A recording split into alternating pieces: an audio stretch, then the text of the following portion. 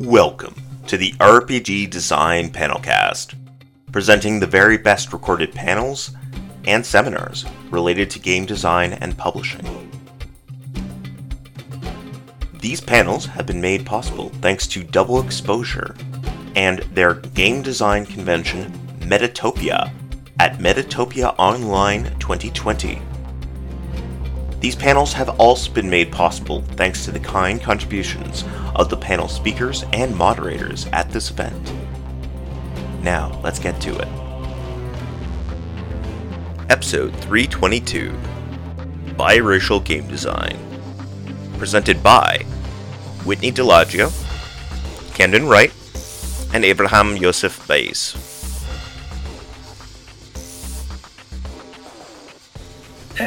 Welcome everyone to our panel on biracial game design. We'll introduce ourselves first. I am Camden Wright. I am a game designer, writer, and the current, what is my job? The current diversity coordinator for the IGDN. Do I work? Do I work? Do I even do a thing? What is that title? This is why business cards exist. I will throw it off to Whitney. Hi, I'm Whitney. I am also a game designer and an artist.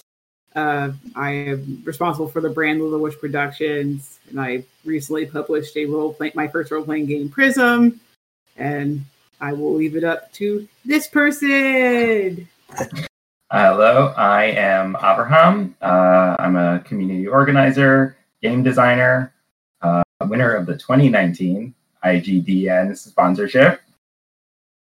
And I am a all-around biracial nerd. As per our topic. What, really? Yeah.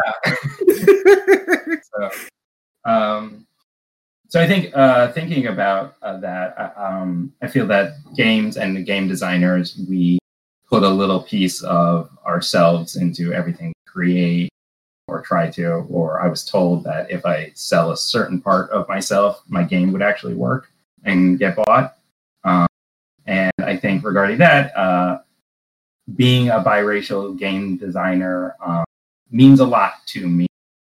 And I think as we're going to just learn a lot on people from the panel, but specifically, it makes me realize what I want to see happening within the world game designing, what I think is missing within the world of game designing, and how much representation matters. When you do see that game come out that can speak to individuals who are not normally and usually in the forefront of media in general, it is a huge win, and it is a huge undertaking and matters to people. You may not realize it, you may not see it, but that aspect and that thing coming out into the world and being present is such an important thing, such an important piece of art that is happening. Awesome. So, Whitney, your thoughts? Is this the question about being biracial impacts? Yes. Hey, Whitney. How does being biracial impact your design and the content of your game, much as Abraham just spoke to? As a game designer that apparently doesn't know how to follow directions, it almost makes me not want to talk about race or ethnicity at all as a biracial nerd, because I don't really want to accidentally go on the train tracks of being team white or not white. And I don't know if this is because it's like growing up, I was a huge nature documentary and sea creature nerd, but most of the time I feel like when I make a game, most of my games are about aquatic humanoids. I'm using that as kind of a workaround of having to talk about races. They're a beluga person. If you associate that with Russia, that's your problem, not mine.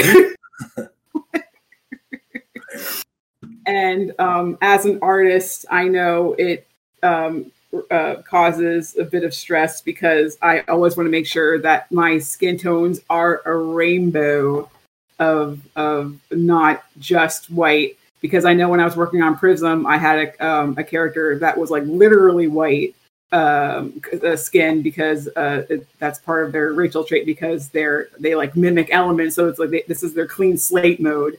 And I was like, I can't have all my artwork be this one family in the game. Otherwise, everyone's going to think this is not a game made by someone that respects people of color, even though I'm a biracial designer. So that's my take.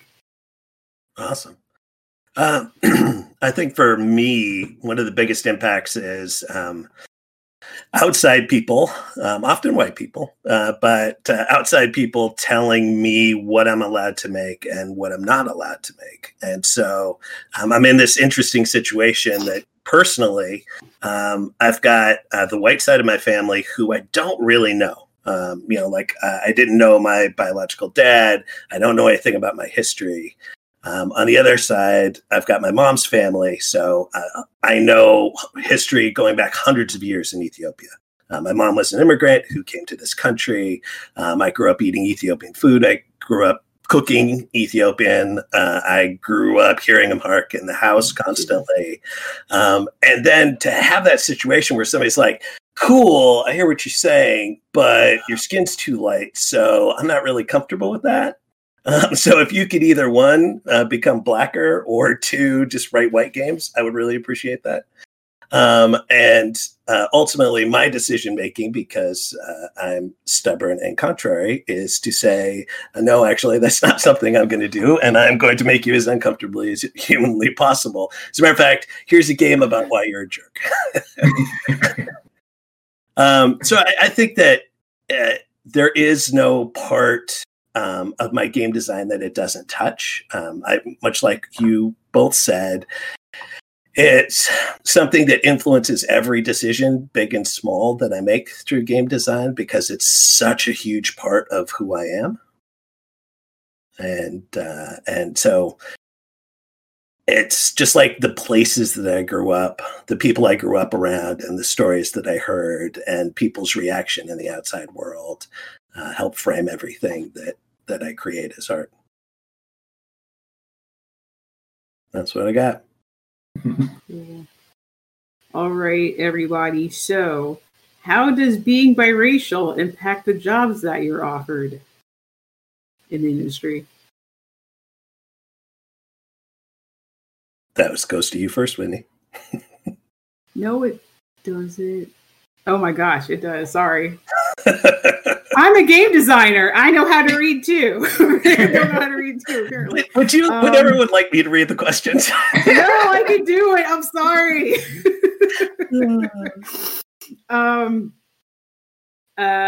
I'll say for the most part that my half whiteness does not get me any jobs.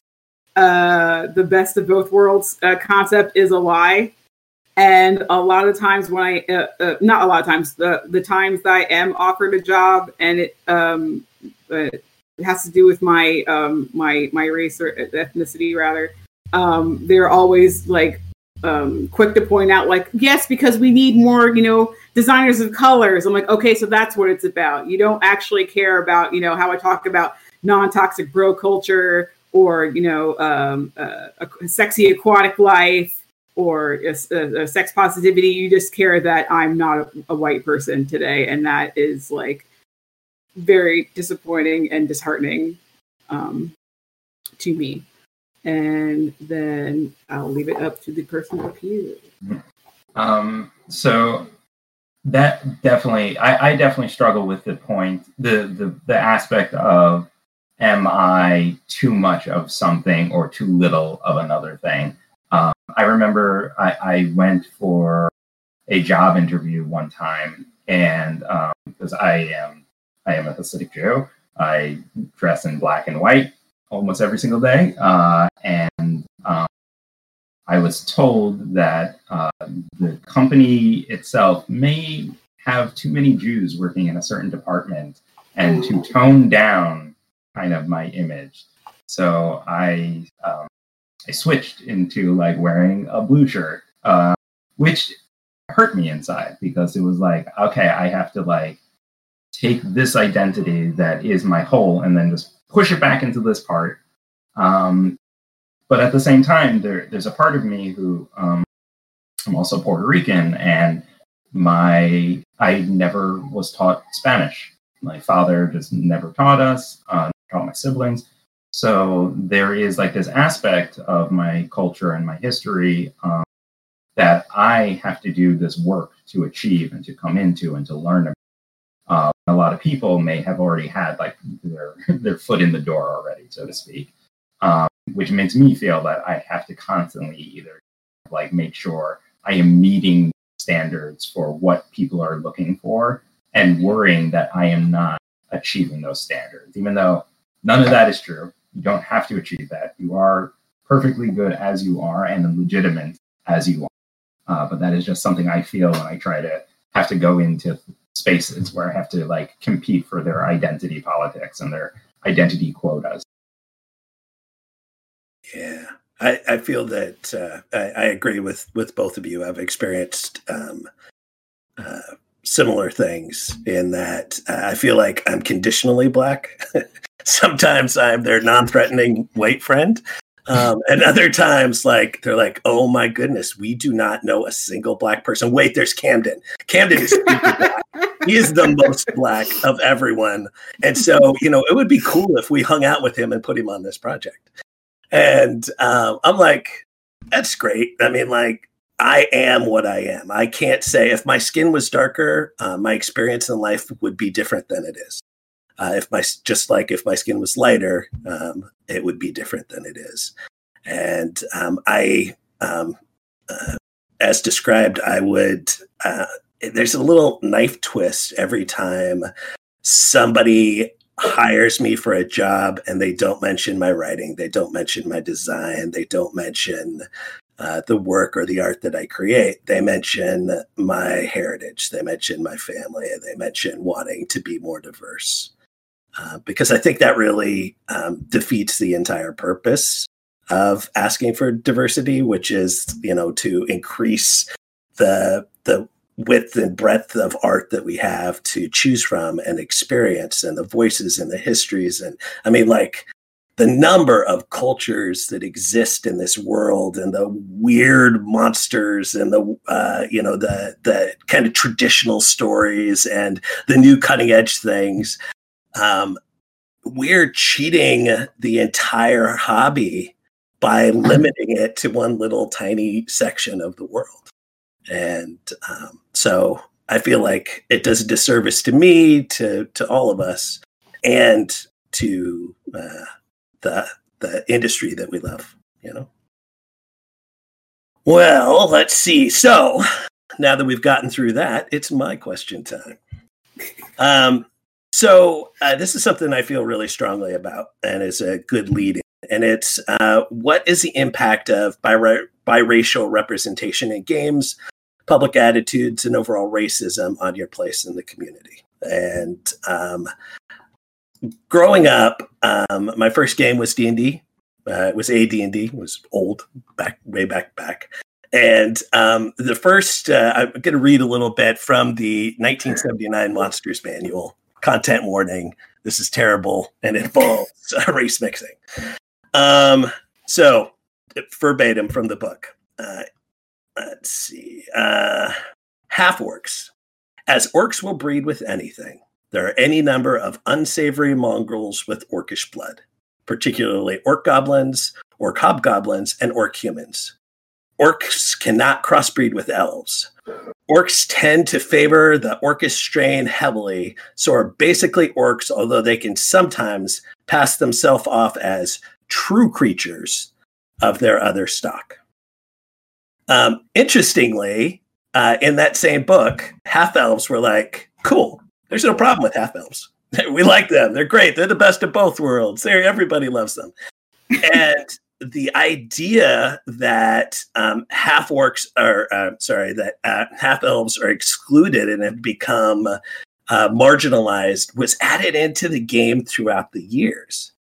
And so now you've got modern settings where I think it's Wildwood, one of the D&D 5e settings, where one of the kingdoms of elves consider you basically a race traitor if you're a half elf. And like, how do you go into a game, wanting to engage and wanting to love it when literally every biracial character or class inside of this is telling you you're dirty and people hate you? I mean, like, it's so inherent across the board, and people just don't talk about it. They don't recognize it. It's just like, like, if you're a half elf, people are going to hate you. If you're a half orc, people are going to hate you. If you're half this or if you're half that. And so to me, it's really exclusionary on a foundational level. And I've got, I could go through, there's a gajillion quotes from modern to older books. But it's a through line. And the fact that people have added in recent years, I think is super, super telling to kind of the overall stigma of those things. I have definitely been in situations where I have been told, like I've been asked to be part of a program where they're like, hey, we want marginalized creators here running games, doing stuff. I'm like, cool. They're like, yeah, we didn't really mean you. I'm not sure that you belong here. We were looking for something like a little more obvious. And at that same convention had people yelling incorrect, but racial slurs at the back of my head and shoving me, like 12 hours later. And, how do you exist in a community when you're dealing with both of those, extremes inside of a day? I don't have a good answer, but Whitney, what about you? Well, kind of to bounce off your conversation about orcs. My first role-playing game was actually Besum. Big Eyes, Small Mouth is kind of like an anime-y role-playing game where you can like fine-tune your character. And I wasn't even thinking high fantasy at the time. Like, okay, I'm a sexy humanoid leopard seal who's also a belly dancer. And that was just my fate for the rest of my life, apparently. It was like, I don't want to be a regular race. I want to be a insert animal humanoid here. Which, I mean, yes, there are, 5e races that are like snakes and cat people, or you know what I mean?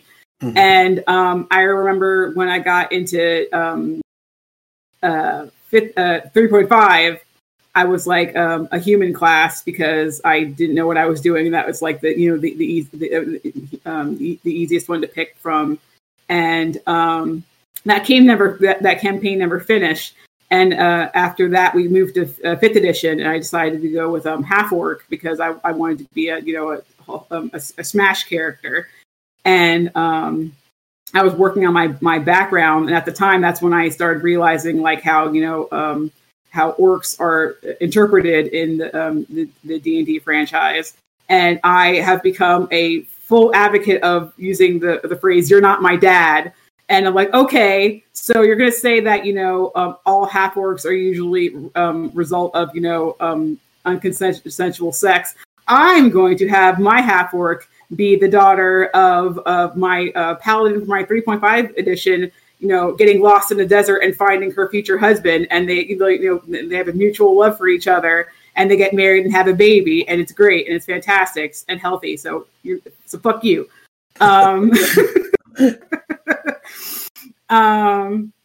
And I, switching subjects before I forget, I also noticed that whenever I'm playing a Powered by the Apocalypse game, which usually will have looks, names, example, and then they'll have races and ethnicities. And I mean, correct me if I'm wrong, but I usually don't see biracial as an option. And I remember one. Oh. What? No, it's just I have seen it in one game only. You're 100% yeah, right. And I remember I was playing, I think, Velvet Glove or something. And I'm like, is it okay if I'm biracial? I'm like, why am I asking that question? It's great that they have the full spectrum, but it's like, but respectful too. Yeah, and I think this really is kind of like just a hold from our own society. Like I recall growing up and hearing like my mother was not sure how to fill out forms, like because she has to like figure out like what box do I check off for my children, and that becomes an almost reality once again, where I have this character sheet in front of me. And I'm like, what box now do I actually have to check off to pull in this entire like default heritage into like this slot? And I get, you know, our need for kind of categorizations and things like that, kind of. But it becomes just another reminder of how people who don't neatly fit, I suppose, are not going to be represented within this game, and they're going to have an issue.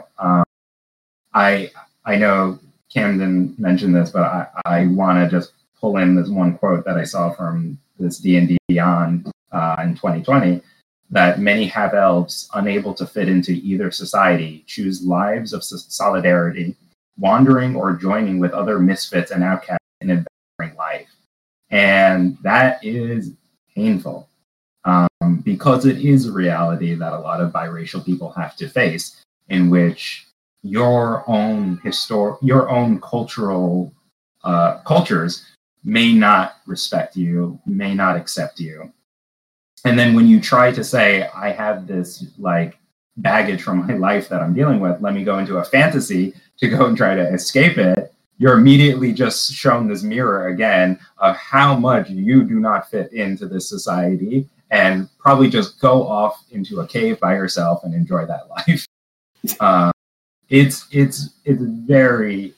very painful for that to be a reality within our games, in which we are allowing ourselves to design imagination, worlds and universes that have all these possibilities, and we default ourselves into kind of this really bad space and really bad situation that we're allowing for this to continue on. Stop it. Agreed. So say we. I'll add a question on here that wasn't part of the original list, and I'll start with you, Whitney, this time. What do you think about as you've created your own games and you've started working on them, and you've had these experiences both playing other people's games and in your daily life? You talked about some of the art and how that affected what you've made. But is there a core of is there a through line in the games that you make that you stick to or you avoid as far as that kind of content goes? At all? You think that like there's a game where you're like, I've got a message here, even if I didn't realize I was putting it in there?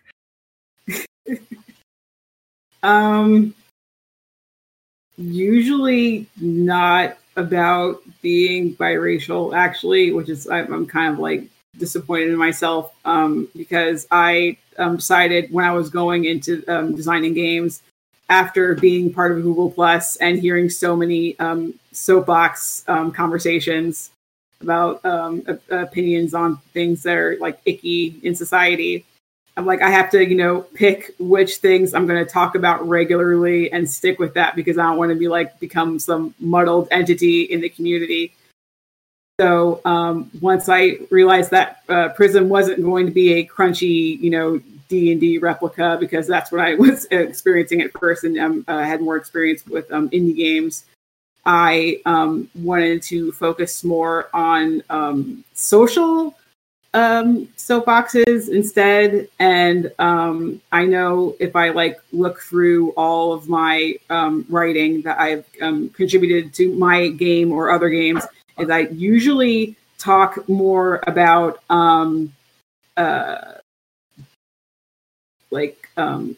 physical comfort in close communities and such. So it's like with Prism, it's no one. I mentioned that no one here is race is not a subject of debate. Your sexual preference is not a subject of your debate. Your job is not a subject of debate. If you're a sex worker, they're like, that's great. Pass the butter. So I kind of wanted to create a world where that's just not an issue. So I guess in a way it's like, okay, so in this world, if you're biracial, it's fine because no one cares, but they don't really care if you're one race or the other either, although in prison or families. But in other writings, it's the same thing. It's basically more about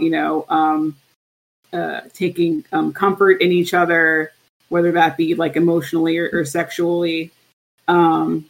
Because I remember, and I was thinking about while you're talking about orcs. It's like when I was a kid, I was watching Land Before Time, and this was before I realized that when people were being mean to me, it wasn't because of my race or my hair, which was really big at the time. It was because people are assholes or I deserve it. I remember Sarah telling Littlefoot 3 horns don't play with long necks.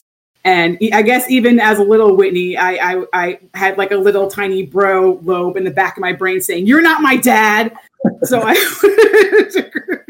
so it's like little Whitney from that day decided that they wanted to create games where it's like more about like how these issues aren't issues, but it's not like a dystopian nightmare where it's like everyone pretends to all love each other, but in the shadows, it's all like some government conspiracy or whatever. It's like actually legitimate community feels and stuff like that. One of the most recent things I wrote, it's again has orcs in it. I wrote a thing about like paladin sex workers that live in cold climates. They're like a cold climate.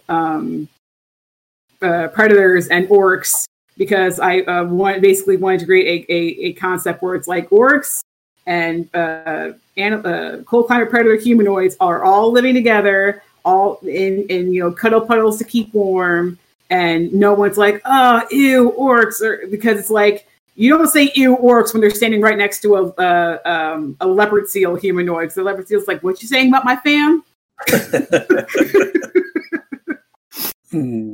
So to answer your question in a nutshell, it basically it challenges me to make every game be basically "you're not my dad." That's a running theme. How about you, Abraham?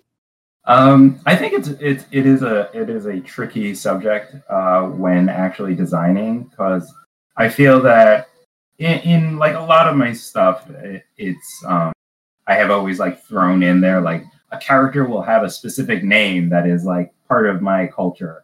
But when I'm like designing a larger game with a larger theme within it, I kind of feel that I'm like this child of divorced parents, and like, okay, today I'm going to go visit my mom's side, and today I'm going to go visit my dad's side.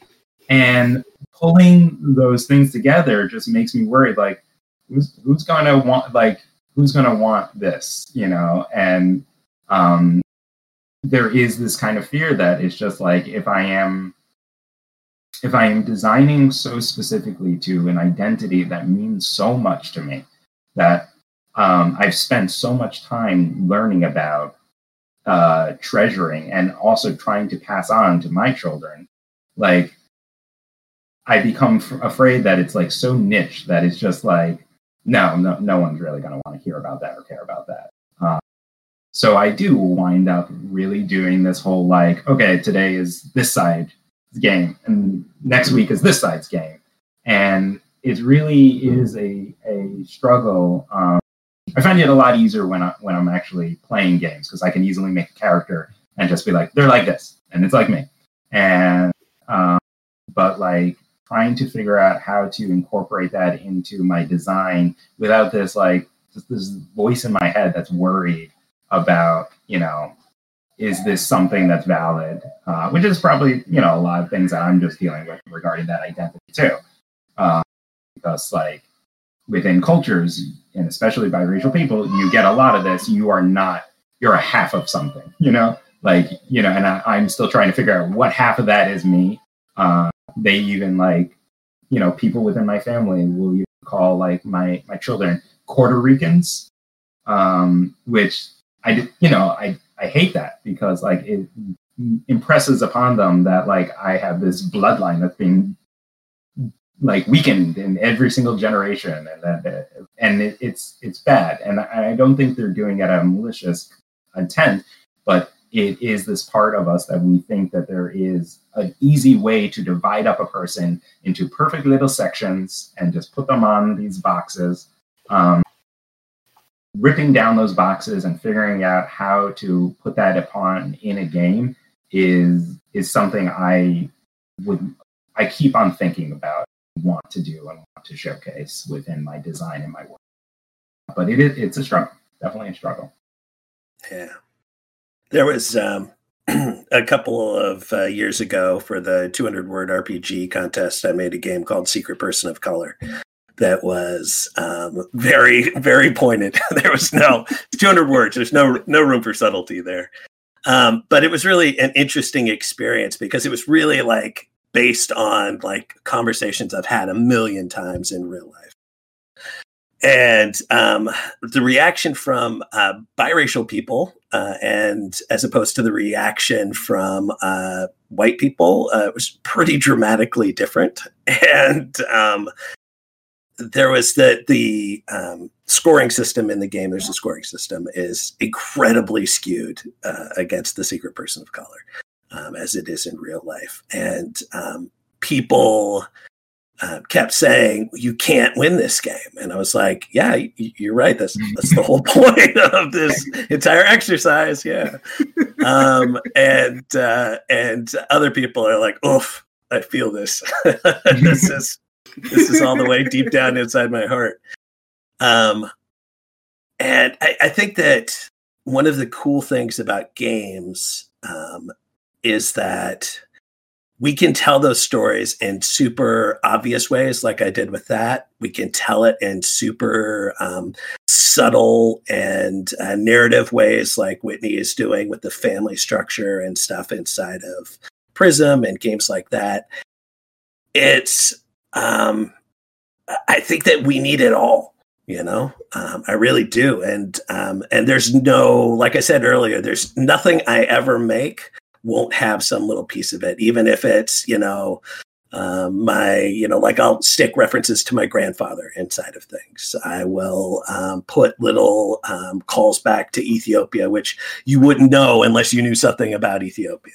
If you ask me to pick a deity, I'm going like old school, like can't hardly find it written down Ethiopian mythology that is, lost for 1,000 years. Because to me, it's a way to claim the entirety of me. Being light-skinned, growing up on the West Coast, I was raised. My mom raised me to be an American first and foremost. So I also, aside from a few words, I don't speak Amharic. I was raised to speak English, raised to be an American. I was raised to fit in, which growing up in Alaska, where I did, my mom and I were the only two Black people for literally hundreds of miles around. And so I was only Black. When I grew up, regardless of how light my skin was, that's all I ever was. And then watching that change as I got older, and being assumed that I was Alaskan Native when we moved to bigger cities, and being assumed that I was Latinx when I was living in Colorado, and those things that kind of morph. When I was a kid, I remember being in Florida to visit my grandmother, who had come over to this country for a brief visit, and my uncle. And it was when there was a huge influx of Cuban refugees. And I was playing with one of the kids down at the pool, and he's like, "Come on, meet my grandmother." And she said something to me in Spanish, and I was like, blink, blink. And she started yelling at me that no one had taught me Spanish, and what is wrong with my parents, and what is wrong with my family. And I'm like, and he's like, "Grandma, no. so it's hard for me to not put that in my games, because I actually think it's interesting. I think that what we're all doing in our own ways is adding in those important pieces of conversation that fight back against the inherent message of so many games today, which is you are going to be excluded, you are impure, and you don't really belong here. That's my 2 cents. I have a question from the audience if you guys would like to take that now. That'd be great. The question is, what brings you the most joy in game design? Not specific to, but could include aspects of being a biracial designer. Who wants to take it? There is no incoming call. Oh, sorry. Sorry. My echo got very angry with me. I'm going to throw it to Whitney first. Okay. What brings me the most joy? As of now, I can say this actually sort of has to do with being biracial, and also being a child of divorced parents, is that my colored side of the family did not teach me joy of my hair. So I did not love being a curly girl until I got into college, because I was surrounded by people, including people of color, that wanted my hair to be straight or would throw things at my hair or call me names. And my dad's side of the family didn't know what to do with said hair. So everything I designed up until college was a bunch of straight-haired white people, because I was not fueled with any sense of pride of being anything but white. And all I want to do as far as content was concerned at the time was Italian gangster stuff, because that's all Italians are known for, spaghetti and gangster films. And when I finally got to college, that was when I decided to take more pride in my hair. And that is when I decided to draw more characters with hair textures. And it also brought to my attention other things that aren't often drawn in artwork, such as people with freckles, for example. Being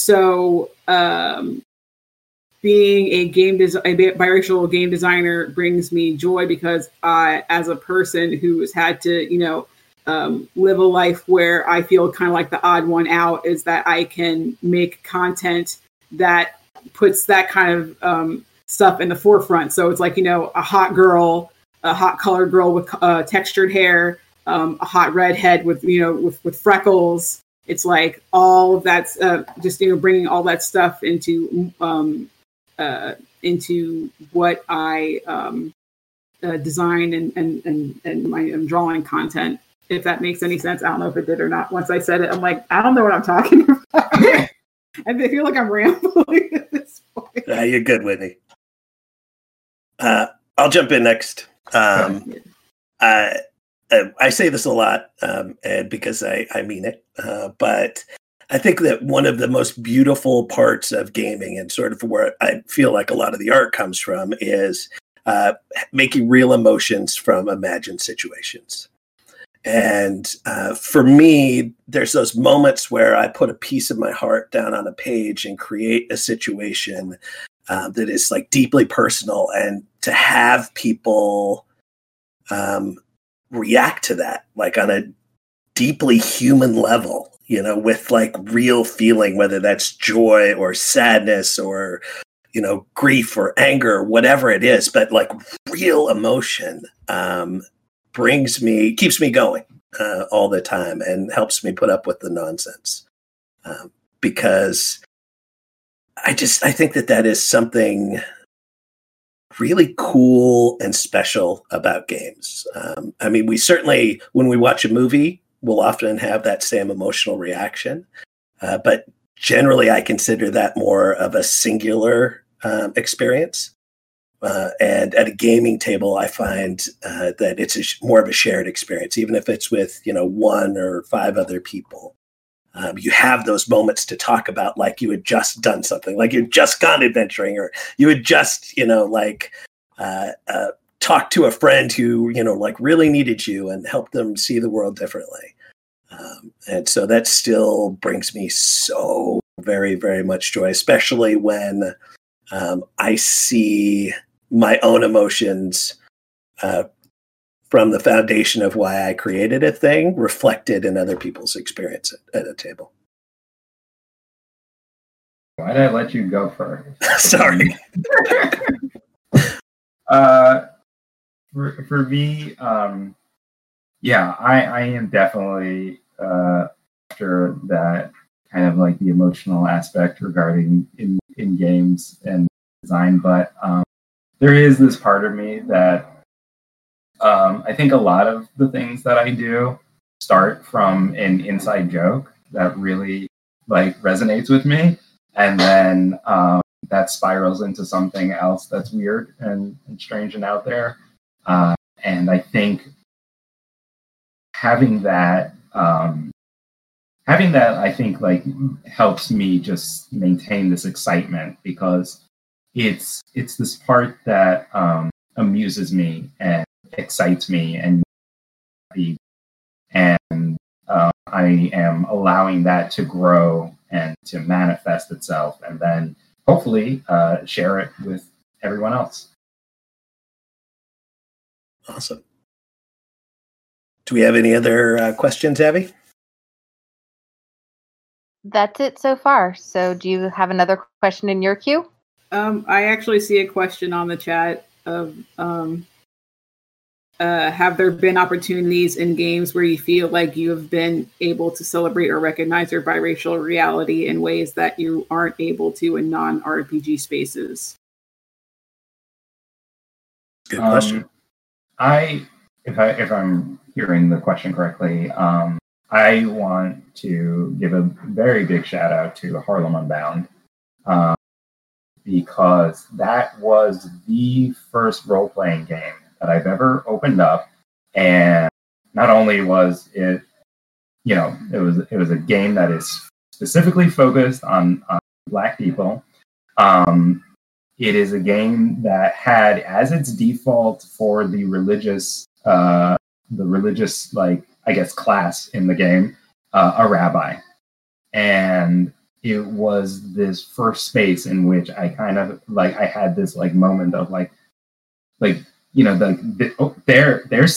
something that I know and something that I can be, and it's not this default of kind of like Christian default that I see in most role-playing games. If you open up some of the other like kind of dungeon adventuring games, there is a very specific idea of what religion looks like, and it's not me. And having that, seeing that was a very, very important moment to me, and it really made me so happy to just that from there.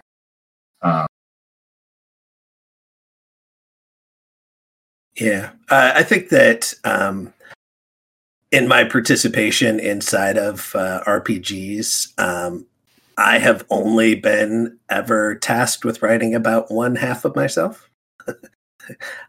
So I don't feel like I've certainly been excited to put like pieces of Ethiopia into a game, which I've done before, hoping that somebody would have that moment like you did, Avraham, where they would open it up and they're like, Queen Goody, are you kidding me? Like, nobody knows who she is.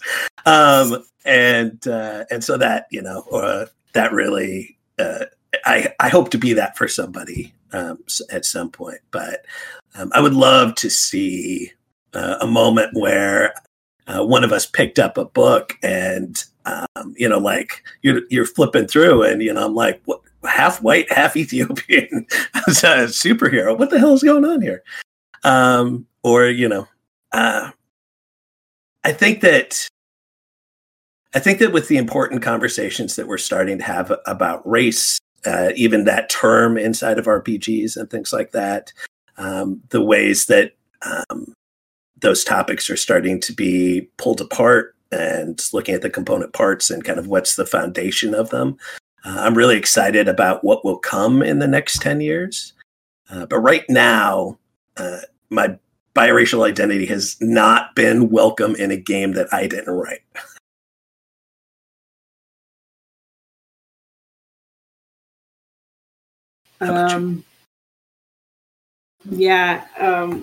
Like I said before, creating worlds where race or family or ancestry or ethnicity is not really discussed has become my MO. So I don't really talk about being biracial in any of the content I create. But I know in the content I do create, I kind of create the world that I wish Little Whitney had. I know a lot of the times I create worlds where the background stories are about, two parents that love each other and aren't, going to split up. I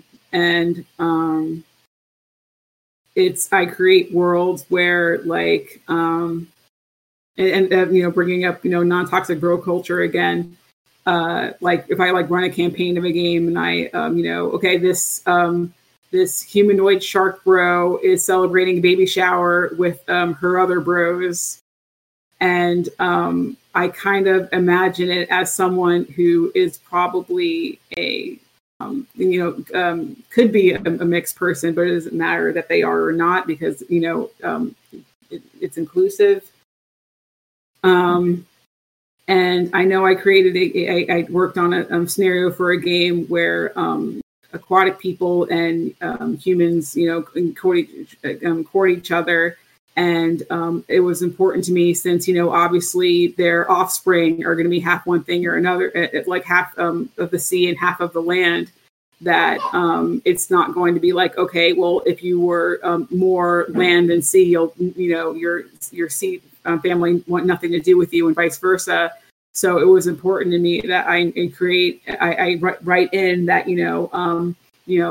there was a child that was born more land than sea, but, the father of the child who is of the sea, comes and sings them to sleep at night. So they know that they're still loved by the sea. And saying that out loud, I didn't even realize that I basically made it a scenario for Curse of Brookwood that was basically about a bunch of biracial people. It sneaks up on you. Yeah. So thank you for coming to my TED Talk. I've never done that, except this time I clearly did. I didn't even think about it. Because it was more. It wasn't even about race. It was more children that I want to be loved by mom and dad. Because as a divorced kid, sometimes you don't feel that way, and you have all these outside forces who are one half of the family or the other. That's oh, your dad's so great, or oh, your mom's so great. I'm you're not with my mom and my dad 24/7, and you don't know what being in a divorce cycle is like. So yeah, so I feel being a friendless kid, a kid of divorced parents, and a kid who's biracial, created a cocktail of what I wanted to include in my artwork and in my writing. All right, I think we have time for one more audience question because we're at about 13 minutes till the end, and then I will ask each of you to just reiterate who you are and where people can buy your stuff and find you on social media. So the question is, does your game design steer away from fantasy races, or do you lean into them? And we're going to start with Camden this time. All right. It leans pretty strongly away from them. As a matter of fact, I prefer to a lot of the games that I make are in modern settings because I like to shine a spotlight on things. When it comes to things, I'm sure, we could have metaphor here, or I could just explicitly lay it out. There were conversations that always made me so uncomfortable that people were kind of ignoring when I was a kid. There was issues when I was coming up playing, primarily fantasy games. that just felt weird and wrong to me, but I seemed to be the only person that saw it. And so I never said anything. And as a consequence of that, I tend to run away from it and not deal with those things.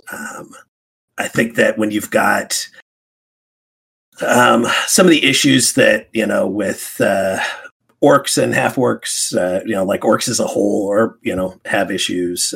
You've got all of the things that we mentioned earlier, and you're also experiencing those things at the table with the people, the actual humans. You're also experiencing some of those same things from them. It's not a place that I ever felt really was for me. Like literally was not for someone like me. So consequently, I don't feel welcome designing there either. How about you?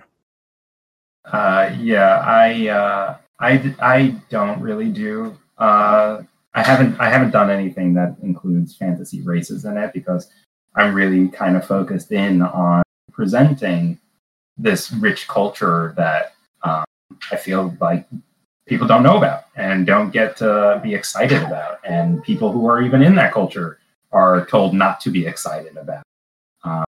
And I think for this moment in time, my real design focus is I want people to feel good about who they are, where they come from. And I think just at this point, I would like to continue to put a spotlight to how awesome people from like my culture are, and bless you, and the heritage that I was not privy to learn about until my adult life. I want to help unlock that, even if it is in game form, to someone else who might be looking. All right. Thank you, Whitney. As I've stated several times already, because I'm obsessed with it, I don't really do high fantasy races because I'm too busy making undersea life humanoids. But there is one race I kind of fiddled with before Prism was finalized because for some reason I was really into Drow at the time. I think it was because it was a webcomic I was reading. And then getting into the community, I started hearing about all like the Drow blackface issues, and that like "You're Not My Dad" lobe started like firing off in my brain. And I created a family in Prism called Weed Folk, who they're not Drow, but they have gray skin and freckles. And while they're frowned upon by their kind of like sister family, which are plant folk, it's more like the embarrassed older sibling who's texting and shops at the popular white girl stores being embarrassed about their little sibling that's playing in the mud all day and rolling their eyes like I can't believe we're related. So it doesn't like it's not it doesn't become like a race thing. It's more like a I'm a posh person that's going to the theater, and my little sister likes tending to the farm and flexing and showing off by by shotgunning an entire keg. So that's probably my only experience with working with like the regular high fantasy races, because I feel like they've like been done enough already. So I don't really feel like I could do anything cool or nuanced with them. Awesome. Thank you. Do any of you have any last thoughts that you want to put in before we head towards wrap up? I'll jump in as the person who hates the silence. Sorry. No, you're good. I think that the conversations that we have, that we're having today and will continue to grow over the coming years, I think are incredibly important. And I think that there is a lot of nuance when it comes to these topics and designing in them and the stories that we're going to tell in the future. And I think if I could say anything to like folks out there and with a similar background to any of us, you're not alone. And the things that you see out there that, kind of make it, kind of cringe or twitch or you're not the only one that sees it, even though it's not a conversation that a lot of people are having. And that when it comes time, if you're in a space where you want to make art and you want to create your games, whatever that looks like, once again, you're not alone. Tell those stories that are most important for you to tell, and give other people the moment where they're like, they see in the printed word, I'm not alone. Great. Abraham? That is very beautiful. I definitely want that to be conveyed. That there are so many experiences that a person is going to find and have and learn about within themselves, and that we really need to see that just as like the people that we interact with, the cultures that exist there, our understanding of them in a fantasy world has been corrupted by people who have been very much about oppressing and subjugating another group of people.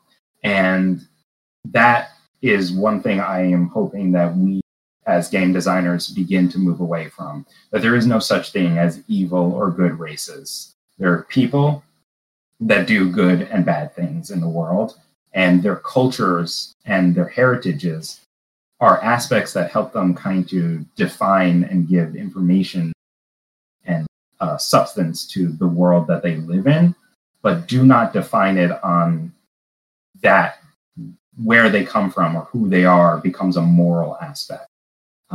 You would never say that to a person. You would never go out, hopefully you don't, go out and say that to a person that they are, because they are from this culture, they have these tendencies.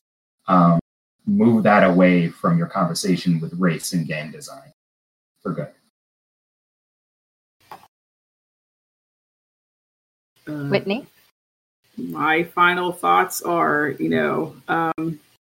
if you are, like one of us and, do not feel like you have to be a soapbox or advocating or being a champion or something. If you want to write a thing about, puppies and that is it, that is perfectly fine. You design what makes you happy. But I implore you, if you too have a "you're not my dad" lobe in your brain, let that flag fly and tell the world you're not my dad. I think that may be a perfect summation for this panel. All right, Whitney, if people want to find you online, they want to buy Prism, they want to buy your art, where do they go? They can find my artwork and places to find my game at littlewishproductions.com. They can also find me on Twitter at Whittle Dragon, and they also can find me here on Discord, whatever. I think it's like Whitney Delaglio #5004. I don't know how Discord works yet. I'll figure it out one day. Great. Abraham? Yes, if you want to follow me, I am on Twitter at Avrlog, AVRLOGG.